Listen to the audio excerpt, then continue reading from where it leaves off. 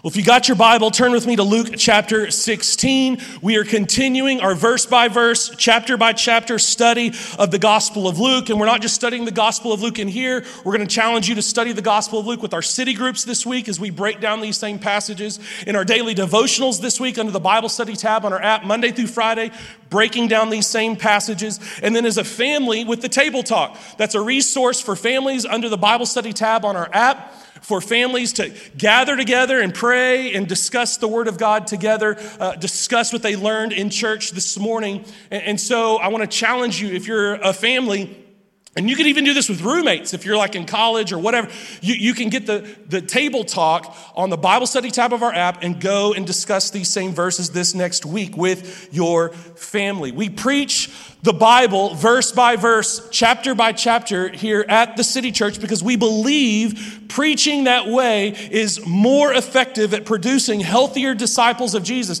deeper disciples of Jesus, more effective disciples of Jesus, more faithful, more steadfast, more generous disciples of Jesus, that our marriages are going to be richer and that our kids will know what they believe and why they believe what they believe. And I've said over the last month, and I want to remind you again today, that what we are doing in this moment as we worship and as we pray and as we study the Word, we are going to battle. Like we are going to battle. There is a war happening for your heart and mind and soul and for your kids' hearts, minds, and souls. And so we're not sitting back watching something as if it's theater.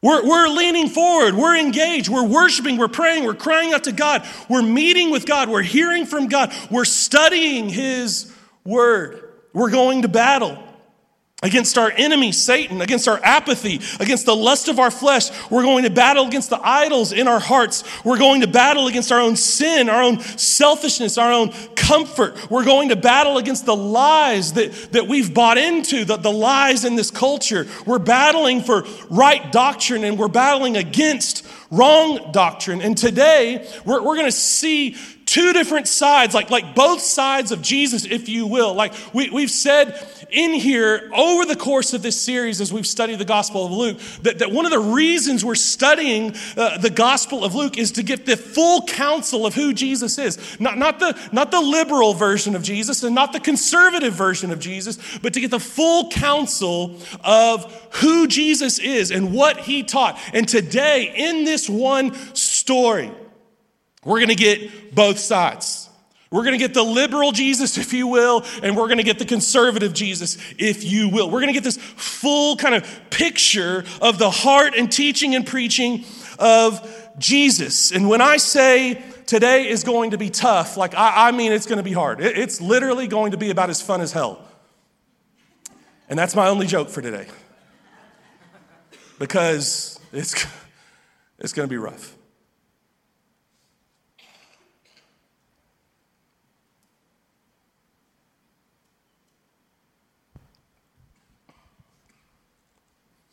It might just be the most important message you've ever heard in your life.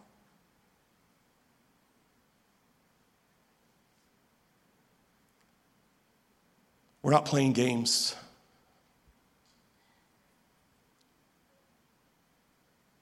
And so we approach today and the Word of God with a lot of seriousness and a lot of soberness this morning.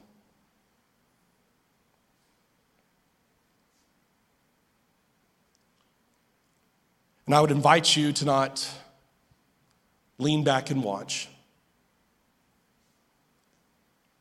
but to lean forward and study. Because your soul may depend on it.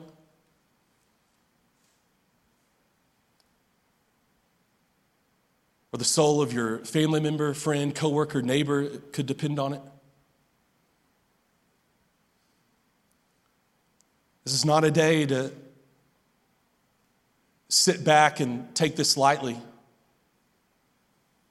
It's a day to lean forward and to pay attention. It's a day to lean in, dive in. Make the most of this time that we have together.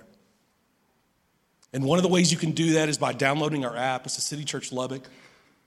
On there is our message notes. Click message notes. You can follow along with today's message. The verses, the points, the quotes are all there. We have a lot today. But I want to invite you to lean in and to approach today with a measure of seriousness and soberness as we study the Word of God. So in light of that, would you stand in honor of the Word of the Lord? Alyssa Hubden's going to come and read for us this morning. And as she does, I want to remind you what David said in Psalm 19, that the Word of God is a warning. It's a warning to his servant. It's a reward for those who obey it. And Jesus said that his words would never pass away. So if Jesus is who he says he is, he's God in the flesh, and he promised us his words would never pass away, then what we have here today is the Word of God. And so we submit ourselves underneath it. We don't stand over it. We submit ourselves underneath it. And we trust it, and we believe it, and we submit ourselves to it. So, Alyssa, would you come and read for us this morning? Luke chapter 16, starting in verse 19. Good morning, City Fam. If we haven't met yet, my name is Alyssa Hubden. I serve on the prayer team during our services. I am a part of the Alvis City Group. I am currently in the last couple of weeks of our Discover class, and I'm headed to Thailand this summer. So lots of great things happening this year and this season. Super excited to get to read for you guys this morning. Let's get into it. Jesus said, "There was a certain rich man who was splendidly clothed in purple and fine linen, and who lived each day in luxury. At his gate lay a poor man named Lazarus, who was covered with sores. As Lazarus lay there longing for scraps from the rich man's table, the dogs would come and lick his open sores. Finally, the poor man died and was carried by the angels to sit beside Abraham at the heavenly banquet. The rich man also died and was buried, and he went to the place of the dead. There in torment, he saw Abraham in the far distance with Lazarus at his side. The rich man shouted, 'Father Abraham, have some pity. Send Lazarus over here to dip the tip of his finger in water and cool my tongue. I am in anguish in these flames.' But Abraham said to him, 'Son, remember that during your lifetime you had everything you wanted, and Lazarus had nothing. So now he is here being comforted, and you are in anguish. And besides, there is a great chasm separating us.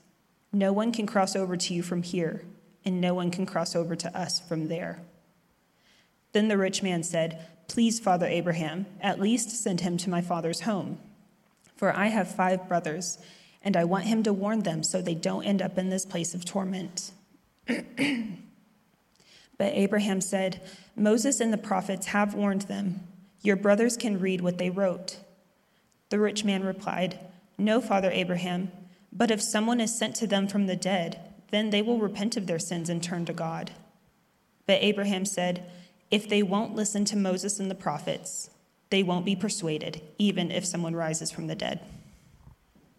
Thank you. You may be seated. So let me give you a little background for this story, this parable that Jesus is sharing. In Luke chapter 16, we covered this a couple of weeks ago. Amber preached on these verses that when Jesus said, if you're trustworthy about worldly wealth, who will trust you with true riches of heaven? No one can serve 2 masters, for you will hate one and love the other. You will be devoted to one and despise the other. You cannot serve God and be enslaved to money. And it says the Pharisees, who dearly loved their money, they heard all of this and they scoffed at him. So once again, Jesus, kind of with these verses in the background, is warning people, rich people with lots of money. And we've made the case here before that that's almost all of us.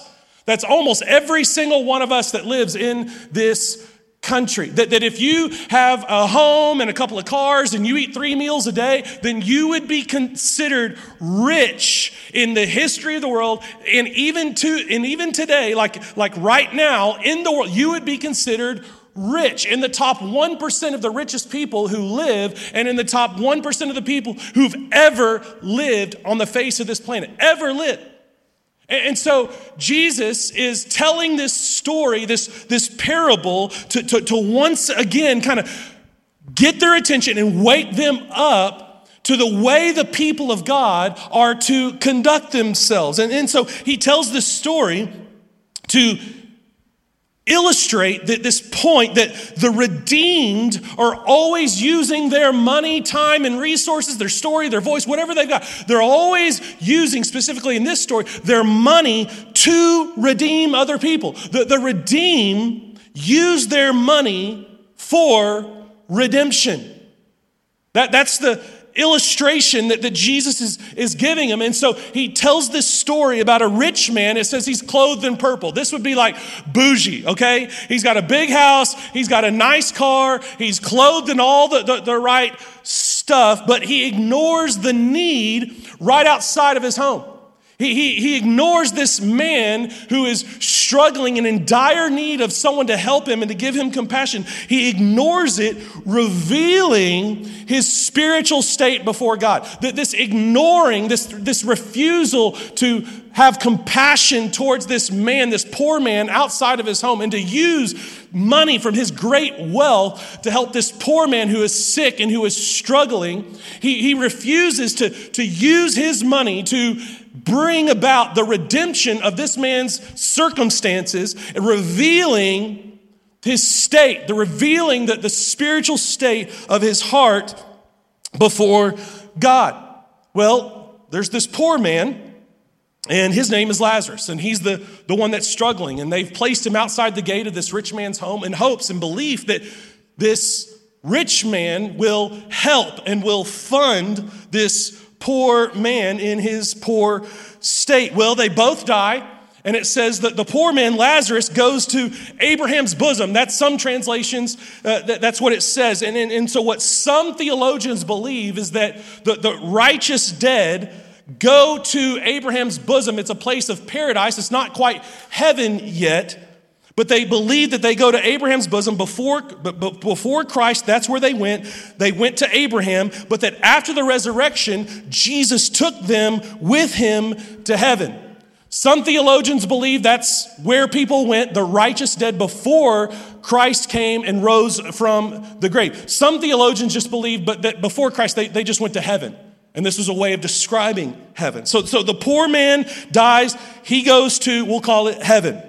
The rich man dies, and it says he goes to the place of the dead. That's Hades. So again, some theologians believe this is the resting place of the wicked dead until the final judgment, when Hades is thrown into the lake of fire. Some theologians just think Jesus is describing a man who died and he goes to hell.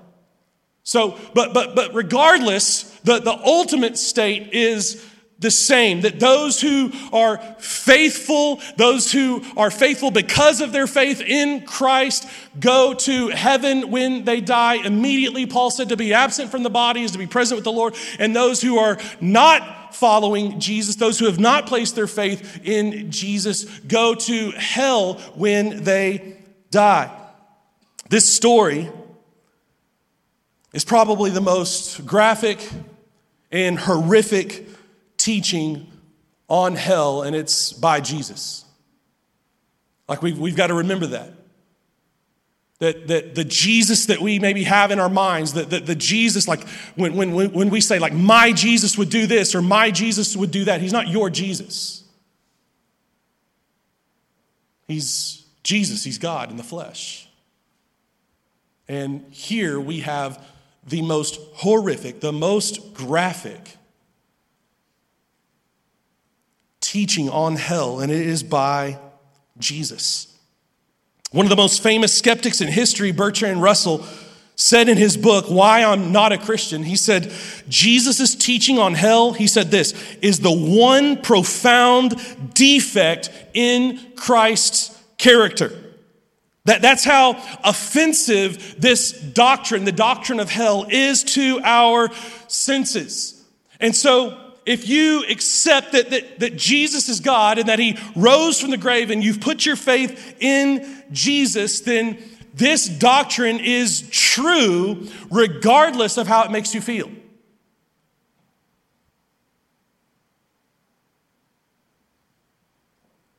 But if like Bertrand Russell, and at least he was faithful, he was intellectually, he was philosophically faithful. He didn't believe it, but at least he was intellectually and philosophically faithful to who Jesus is. You can't say, well, I like Jesus, he's a great moral teacher, he's a good guy. No, he's either a liar, a lunatic for saying things like this, or he is Lord, and what he said and everything he said is true and right. We can't pick and choose which parts of Jesus we like and that we accept. Bertrand Russell recognized that to do that would be intellectually dishonest. It would be philosophically dishonest to say, well, I like Jesus because of these things he did and said, but I don't like Jesus because of these things that he said. No, it's a package deal. You either take Jesus for who he is and what he said as true and right because he's God in the flesh, or you have to reject him as Bertrand Russell did. You see, the question concerning the teachings of Scripture isn't, do I like it enough to believe it? The question we must ask when we come to the Scripture is it really true? It matters not whether you like it or I like it. The question is what we're reading, is it really true? And if it is, then it's incumbent upon us to submit ourselves underneath it, whether we like what we hear or not. And so in light of that today, here's what we're talking about. We're talking about the doctrine of hell. This is the doctrine of hell. And my prayer as we break these verses down is that you're going to see two sides of the same coin to this doctrine. First of all, one side of the coin is the terrifying, unsettling awfulness of this doctrine. I want you to see it and I want you to feel it. That it is terrifying, it is awful, it is horrific. But then on the other side of that same coin, I pray that you see and that you feel the profound rightness and righteousness and justice of God in this doctrine. My prayer is that you see and feel both sides of the same coin. So the doctrine of hell. Number one, Jesus teaches us that hell is eternal. Hell is eternal. Look at verse 26. Abraham says, you can't come over here and he can't come to you because there's this great chasm, Abraham says in this story that Jesus is telling. There's a great chasm that separates paradise, heaven, from hell, and no one can ever cross over. In Mark chapter 9, Jesus says this about hell. He calls it the unquenchable fire. It's a fire that never goes out. In Mark chapter 9, verse 48, he says that hell is a place where the maggots never die. That regardless of the flames of the punishment, that's the torment, the anguish that's happening, that you never die. Jesus says in Mark 9, verse 48, the fire is never quenched. And so, in this story that Jesus tells, we learn about hell, that there is no such thing as purgatory. There is no such thing as reincarnation. There is no such thing as annihilation. Meaning that you're just dead in the ground and you're not conscious or aware, or that at some point in hell that you die and you cease to exist. No, hell, Jesus teaches us in this story and in other places like in Mark chapter 9, that hell is eternal. George Whitefield, the great revivalist preacher before the Great Awakening, the first Great Awakening here in America, here's what he said about hell. He said, after millions and millions of years of being in hell, people will realize they are no closer to the end from when they got there.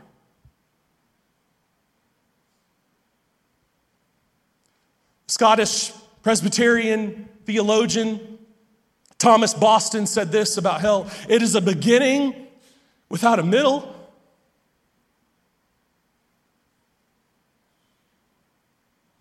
It's a beginning without an end. And after millions and millions of years have passed in it, still it is beginning.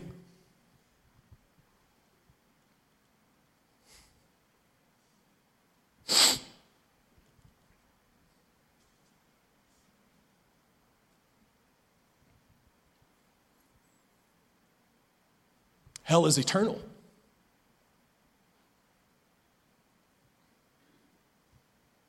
Secondly, hell is conscious. In verse 23 and verse 24, we learn that the rich man in hell with these flames and the torment around him, he is alive. He can see, he can feel, he's speaking out, he can think, he can remember. He's broken over his condition, and there is regret. He is filled with regret that he did not heed the warnings that came his way before he died, when he still had time. Now it's too late, and we see that he is fully conscious of everything that is happening around him. He can see and feel and sense everything that's going on around him. He is fully conscious. He's not asleep. He is not dead. He is conscious in hell for all eternity. Third, hell is punishment. Hell is a punishment. Verse 23, we see physical punishment. He says, the rich man says, I'm in torment, I'm in anguish in these flames. The Greek word for torment means to pound something. It's literally like torture. It's where we get our English word torture, comes from this Greek word for torment. The rich man says, I'm in torment. Verse 25, Abraham says, you're here because you lived a life in rebellion against God. And that's why you're there. You rebelled against God. You lived a life of rebellion against God. And so you are here because of that rebellion. It's a punishment. In verse 26 through 28, we see that it's not just a physical punishment, it's a mental and emotional punishment with the knowledge that this is never going to end. Seeing those, we get this picture of those in hell being able to see those in paradise. And so as a result, there is great regret and pain and physical, emotional, psychological remorse, distress. There's a panic we see in this man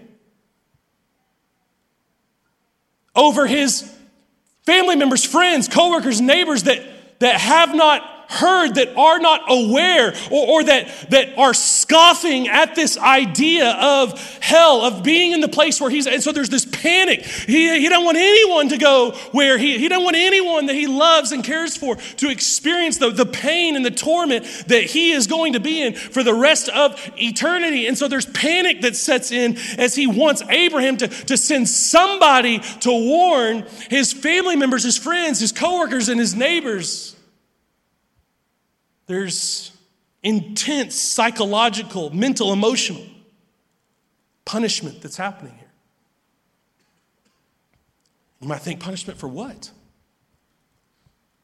Why is he being punished? Why would people be punished in a place like this, in hell? Well, Romans 3:23 says that we've all sinned. Every one of us have sinned and fallen short of the glory of God. Every last one of us, myself included, you have sinned against a holy and righteous God, an infinitely holy and infinitely righteous and infinitely just God.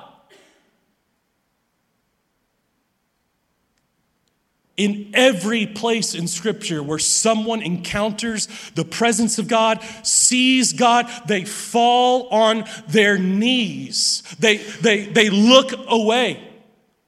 When Isaiah, in Isaiah chapter 6, he sees God high and lifted up, right? He sees this picture of heaven. He falls on his knees and he's shying away from the presence and because of the holiness and the righteousness of God. And he says he falls down like a dead man in the presence of God. Because that's how holy God is, and it's how sinful and wicked you and I are in the presence of a holy and righteous God.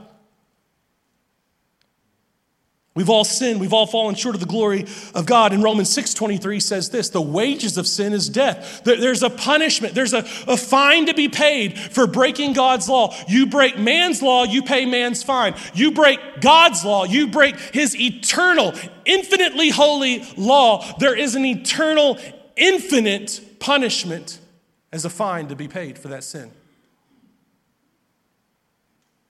So we've all sinned. We've broken God's law. There's a fine to be paid for our sin. Eternity separated from God in hell. Jesus said in John 3:16, I've come, so God sent his one and only Son, right, so that we might know him and trust in him and believe in him so that we would not perish but have everlasting life. And then in John 3:17 through 21, he says, I haven't come to condemn you. I've come to save you. Why? Why did you come to save us? Jesus says this in John 3:17 through 21. Go read it. He said, I've come to save you so that you would not perish but have everlasting life. Because, Jesus says this in John 3, because you stand condemned already because of your sin. So I haven't come to condemn you. Why? You're already condemned. I've come to save you from that condemnation. You already stand condemned because of your sin, because of your rebellion against God. I've come to save you. I've come to rescue you from that condemnation, from that punishment for your sin. In Revelation chapter 14, speaking of those who have rebelled against God and they've followed the Antichrist, they've rebelled against God and they've followed the spirit of Babylon, which we've talked about here before. We don't have time to dive into all of that, but speaking of those who rebel against God and they follow the beast and they receive the mark of the beast and they rebel against God. In Revelation chapter 14, here's what it says of those who have rebelled against God. If anyone worships the beast in its image and receives a mark on his forehead or on his hand, he shall drink the wine of God's wrath, poured unmixed into the cup of his anger. Does God get angry? Oh, you better believe he does. Anybody that tells you that God's not angry at you or has never been angry at you, you need to run from them fast.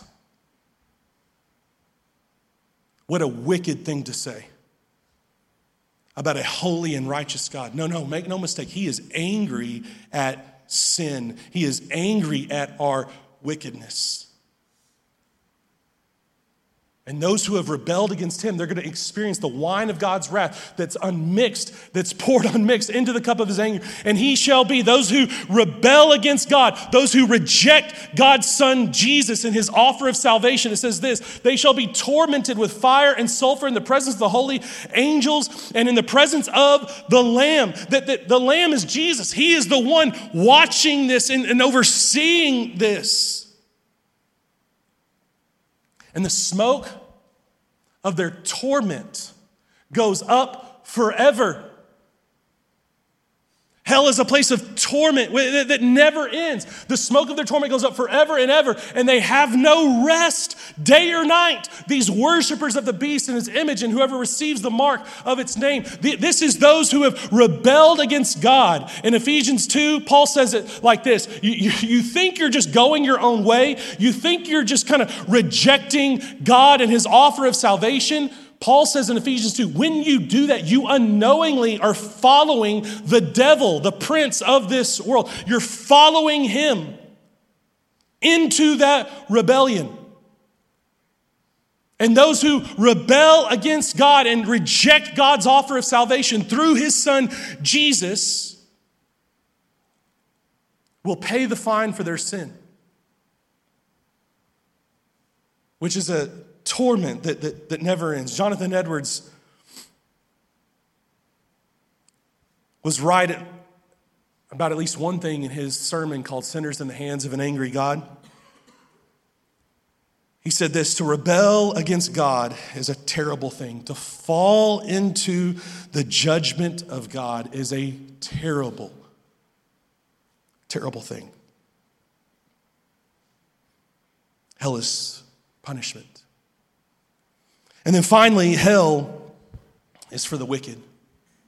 Hell is for the wicked. Maybe you've wondered this question before. Maybe you've heard this question before. Why would a loving God send a good person to hell? How could a loving God do this? How do we rectify? How do we reconcile a good and loving, merciful, patient God? How do we reconcile that with the anger and the wrath and the justice of God and someone spending eternity in hell if it's eternal torment and pain and anguish that we're reading about? Well, Jesus in Matthew 25 would say that hell was actually prepared for the devil and his demons. It wasn't created for you and me. It was created for the devil and his demons.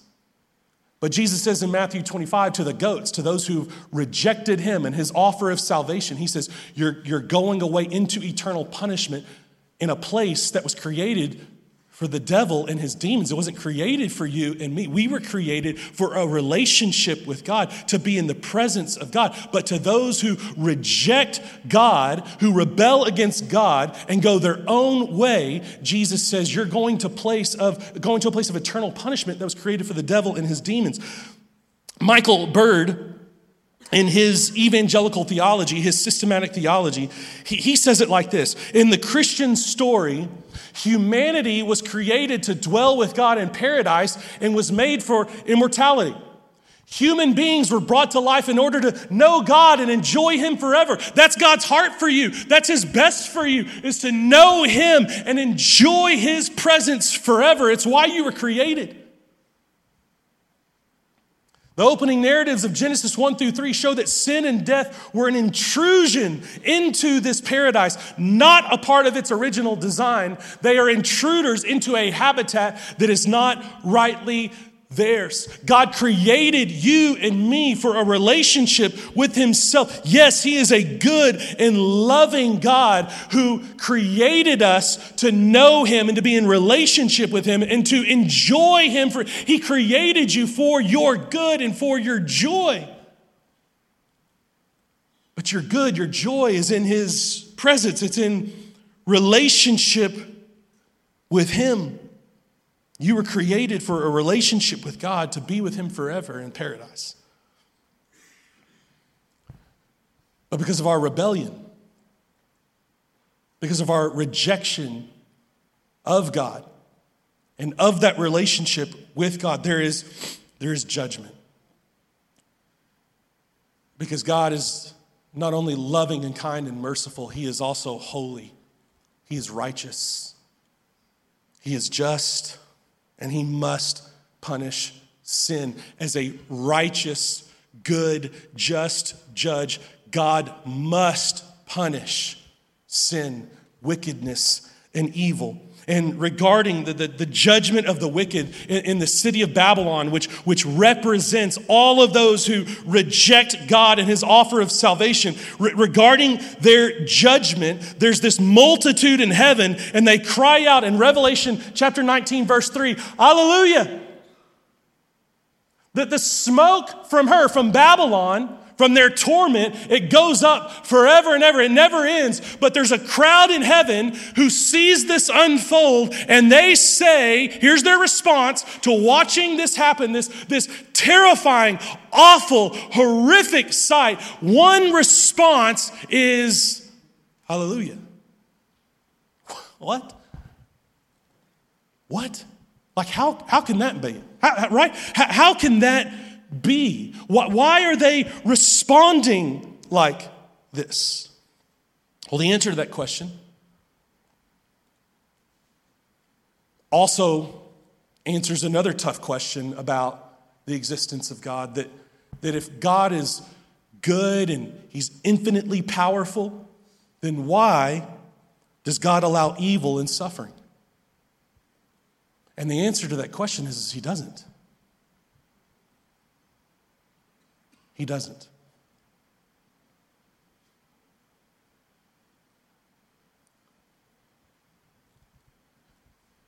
The existence of hell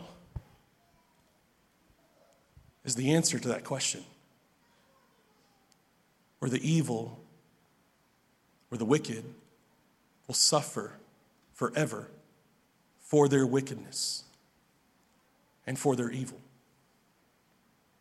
We long for justice, and we see that in that question.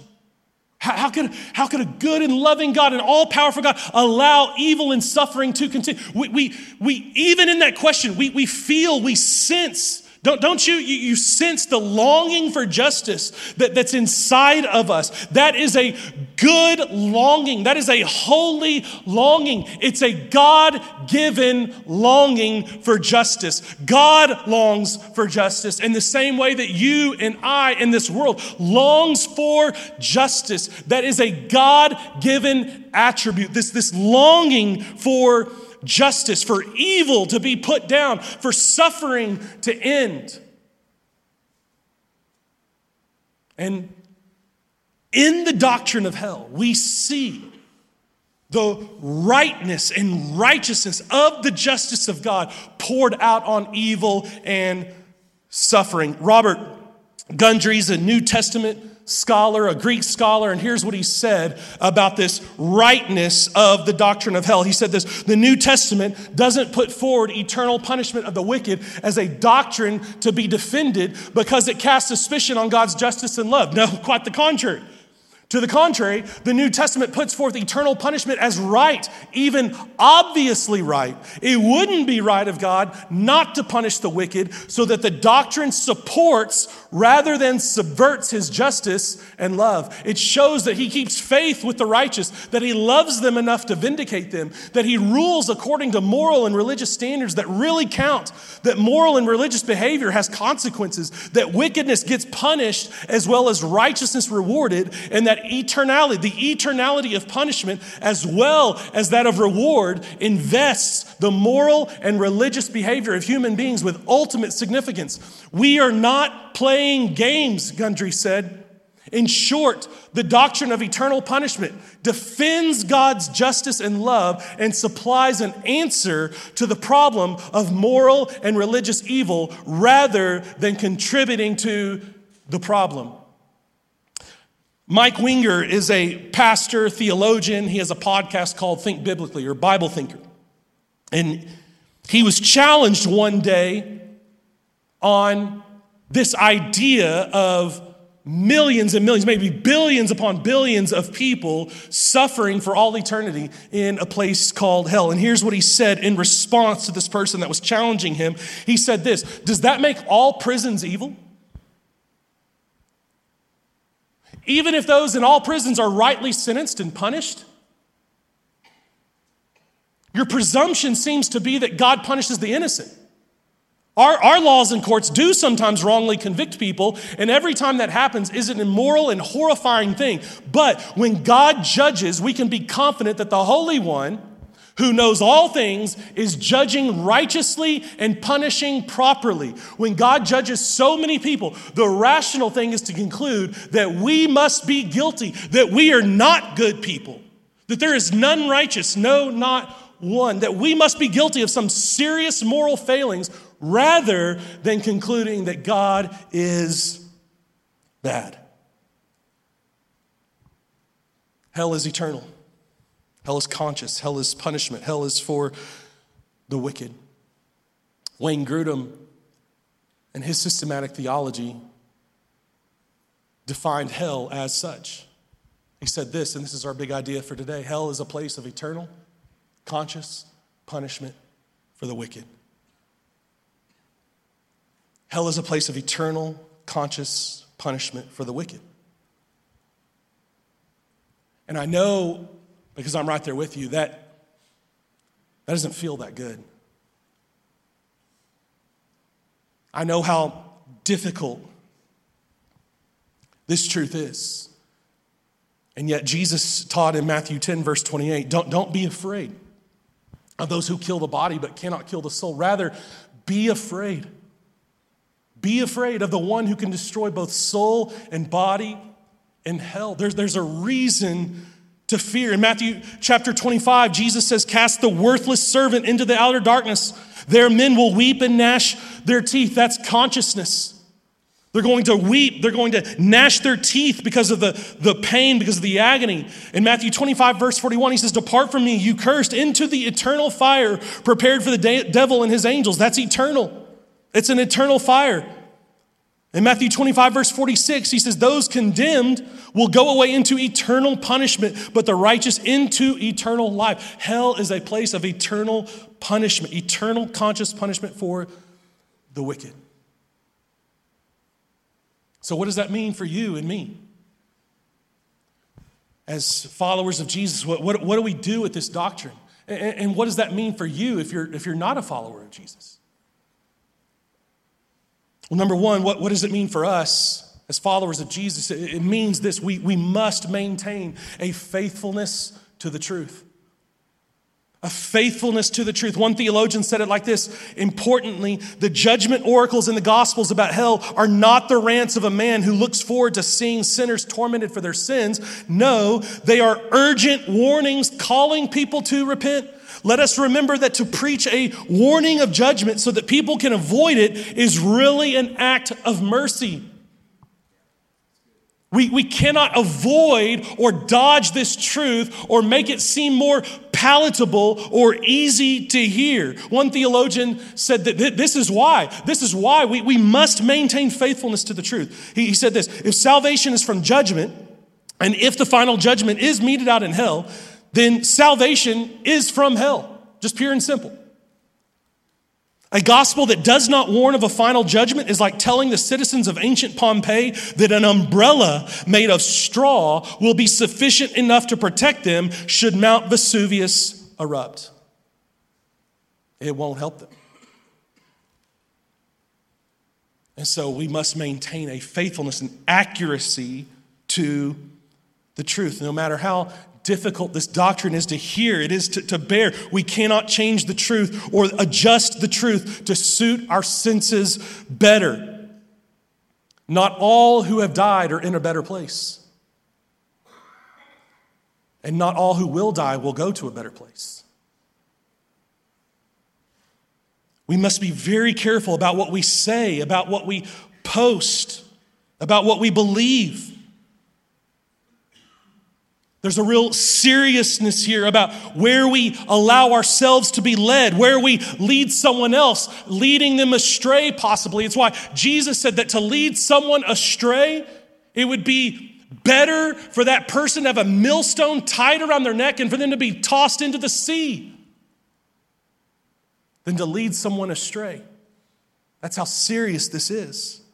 Secondly, what does this mean for us? Well, if we're going to be faithful to this truth and we believe it accurately, it's going to produce in us a brokenness over the truth.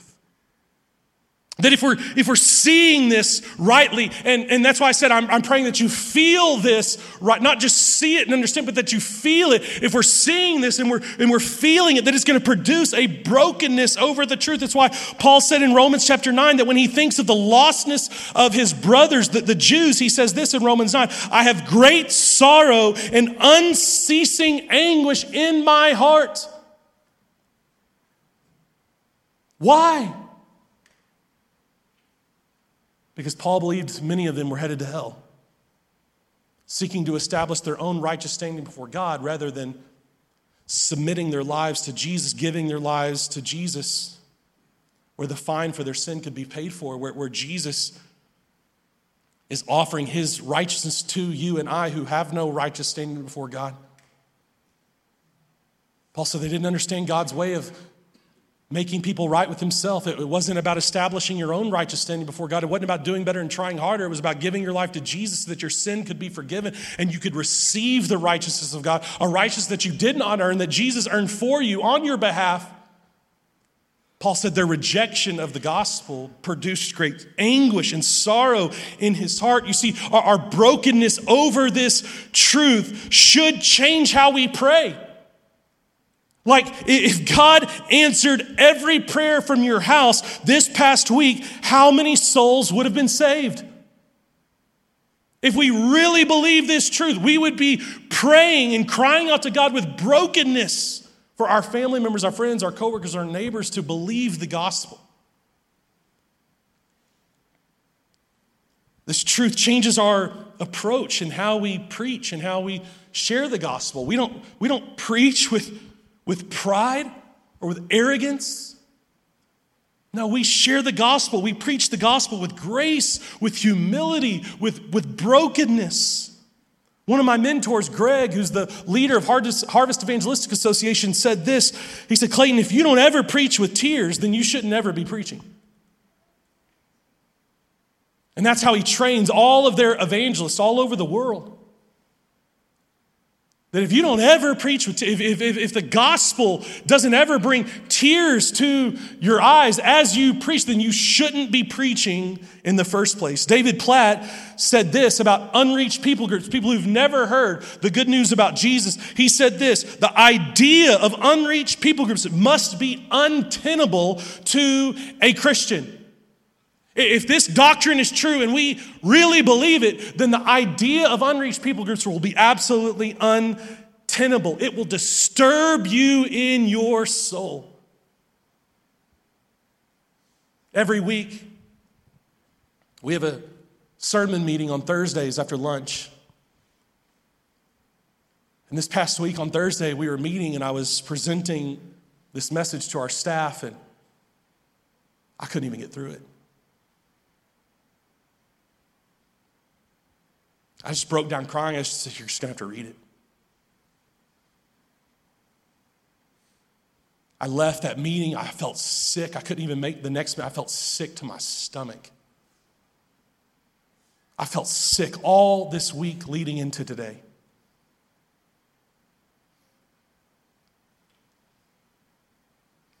This should disturb you in your soul.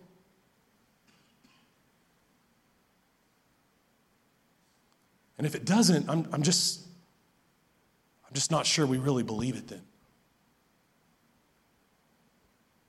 Because if we were seeing this rightly, then I just believe you would feel it rightly, and to feel it rightly would be so disturbing to your soul.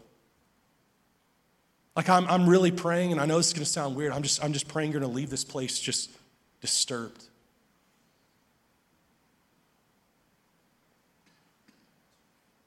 Just a little disturbed. And if we did really believe what Jesus is saying here about hell, like if we really did believe it, we would be broken. But then also, finally, for those of us who are Christians, it would lead to sacrificing for the truth. We would be willing to sacrifice. Like Jesus said, the redeemed use their money, their time, their resources, their influence, their story, their voice to redeem. They use all of those things to preach the gospel, to fund the preaching of the gospel so that people might hear that there is a Savior who came to save them, to rescue them from this eternal suffering of their sin in hell. We would be willing to pay whatever the cost. We would be willing to suffer any reputation or popularity or income or whatever it is. We would be willing to throw it all on the table and use whatever means necessary so that more people might hear the great news of the gospel that rescues them from hell. We would use our time, money, and resources to show compassion, to serve, and to meet needs in Jesus' name. We have the City's 7 core truths here. We also have our City's 7 core values here. And one of those values is mission and justice. It speaks to our primary work of sharing the gospel, but then also these ministries of mercy and compassion that adorn the gospel that we profess. Here's how it goes. Mission and justice. Jesus told his disciples that following him meant becoming fishers of men. Before Jesus ascended to heaven, he commanded his disciples to make disciples of all the nations. So this evangelistic work of declaring the gospel is the primary ministry that the church has towards the world. We also believe that disciples of Jesus will show empathy towards and become defenders of the oppressed, the orphan, the unborn, the widow, the foreigner, the poor, and the prisoner. We believe that justice for the oppressed is a spiritual issue. So, accompanying the primary works of evangelism, the preaching of the gospel, are ministries of mercy and justice that adorn the gospel that we profess. As we seek the city that is to come, as we long for the city that is to come when Jesus returns, we will partner with God in his redeeming of all things right now through ministries of mercy and compassion. Some people are like, what is that, is that like a social gospel kind of thing? No. No, it's just biblical Christianity. It's just discipleship. Our primary mission is to preach the gospel and make disciples, but accompanying that mission, we are doing whatever it takes. The redeemed use their time, their money, their resources, their voice, their story, everything at their disposal to redeem, both spiritually and physically. We see all throughout church history that anytime the gospel is pushing back darkness, radical generosity, compassion, and care for the least of these and for the marginalized is always on display in the people of God as they preach the gospel. In the story, did you notice that the rich man has no name? The poor man has a name. His name's Lazarus. The rich man has no name. Theologians have said that the reason Jesus doesn't give a name to the man in the story is that God does not know him. Doesn't have a relationship with him, because those that know God, those that have a relationship with Jesus would be using every means necessary, using everything at their disposal to rescue, to bless, to serve, to preach the gospel. Every means necessary, no excuses. The redeemed, those who have a relationship with God, those who know God, they use every means necessary, whatever the cost, to redeem. And then finally, if you're not a follower of Jesus, the challenge for you is to submit to this truth. Is to submit to the truth. Jesus, in his story to these religious types, these Pharisees who are scoffing at him, who are rejecting him, he says, listen, in the story there's a prophecy that even if someone rises from the dead, you won't believe him, because you hate God, you hate his word, you hate his law. And so the reason you aren't following Jesus is because you don't want to. It's not that there's not enough evidence. Jesus is going to say, there's going to be a man come back from the dead, and you're still going to reject him. You still won't believe, because ultimately, while miracles are signs that point to the authority, that point to the power of the gospel, miracles don't do it. They just don't do it. They don't change people's hearts that don't want to be changed. And so Jesus says, you have the word. You now have a dead man who came back to life.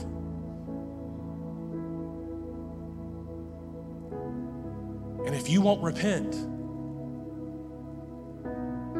it's just because you don't want to. You don't want to submit yourself to God. You don't want to come underneath the word of God, the law of God. But when you read just in the New Testament the number of verses about hell and death and judgment, it would be like driving from here to Dallas and seeing a road sign with a warning to turn back every single mile. That's how many verses in the New Testament there are about death and judgment. That's how many warnings there are in the New Testament about turn back, turn your life around, give your life to Jesus. It would be like driving from here to Dallas and seeing a road sign every single mile warning you to turn back. And so if you've never given your life to Jesus this morning, here's what I want to invite you to do. Here's what I want to challenge you to do. Don't scoff at this. Don't take it lightly. Like, even if you're like, I'm not sure what to do with this. I'm not sure what to think. I'm not sure what to believe. Listen, just don't turn away from it. Don't scoff at it. Consider this. If I were you and this was true and I was weighing it, I would spend the rest of my life. That's how important this is. Weighing this, considering this. That's how important this is. Just don't turn away. Just continue to consider, continue to study, continue to seek for the truth, regardless of how it makes you feel. Pursue the truth. Don't give up on your pursuit. Don't walk away from this so lightly. You're here today because God, right now, in His mercy and in His kindness, He is warning you once again to repent and turn to Him.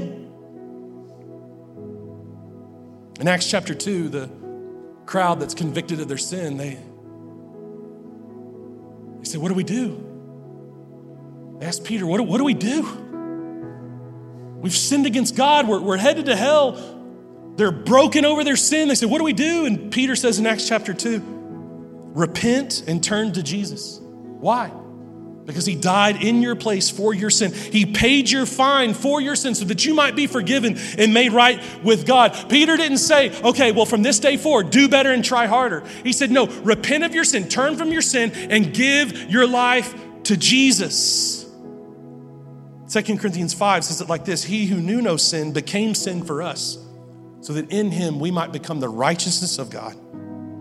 Jesus, who knew no sin, He became sin. Jesus was tormented. You remember that Greek word for torment? To be pounded? Jesus was pounded before the cross and at the cross for you in your place. He took on hell for you so that you might be forgiven of your sin and made right with God. He who knew no sin became sin for you so that you might receive the righteousness of God. Not do better and try harder to be righteous, that you might receive the righteousness of God.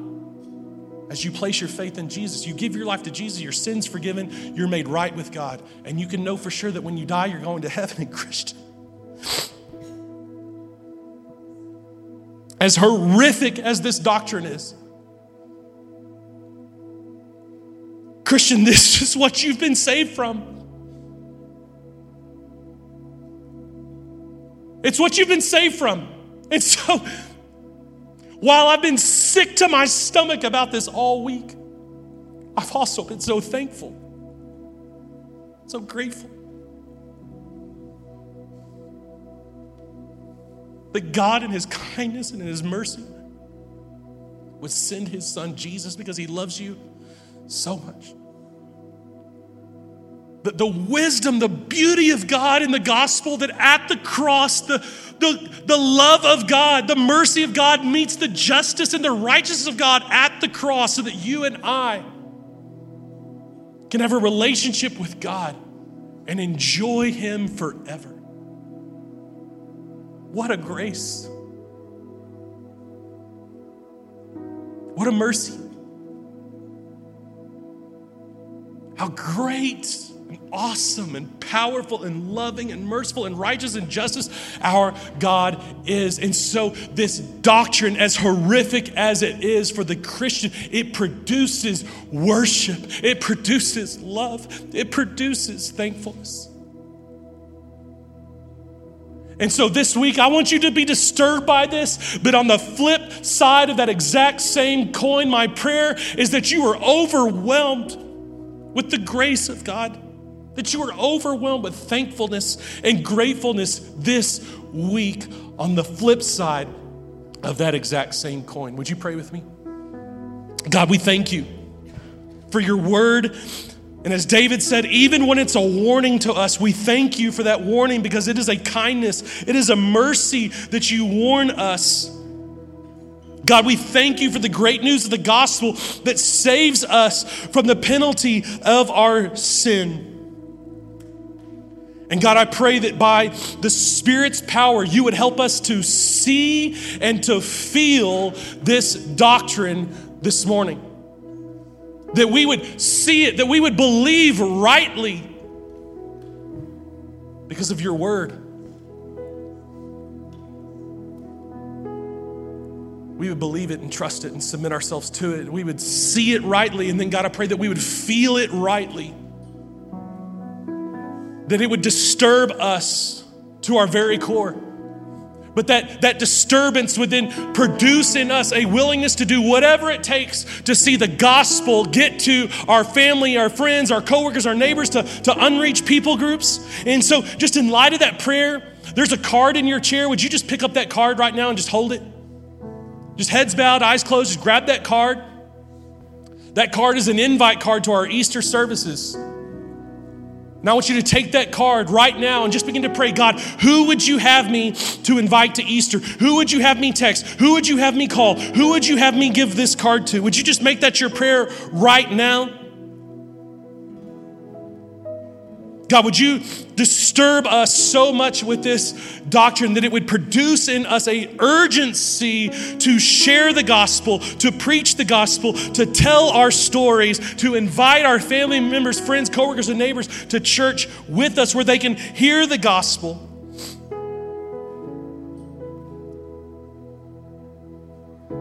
And God, as we begin to sing right now as a church family, we lift up the name of Jesus, who suffered hell on the cross, that we might be set free and forgiven of our sin, made right with God, and spend eternity enjoying God forever as we were originally created to do. It's in your name we pray. Amen. Would you stand as we worship?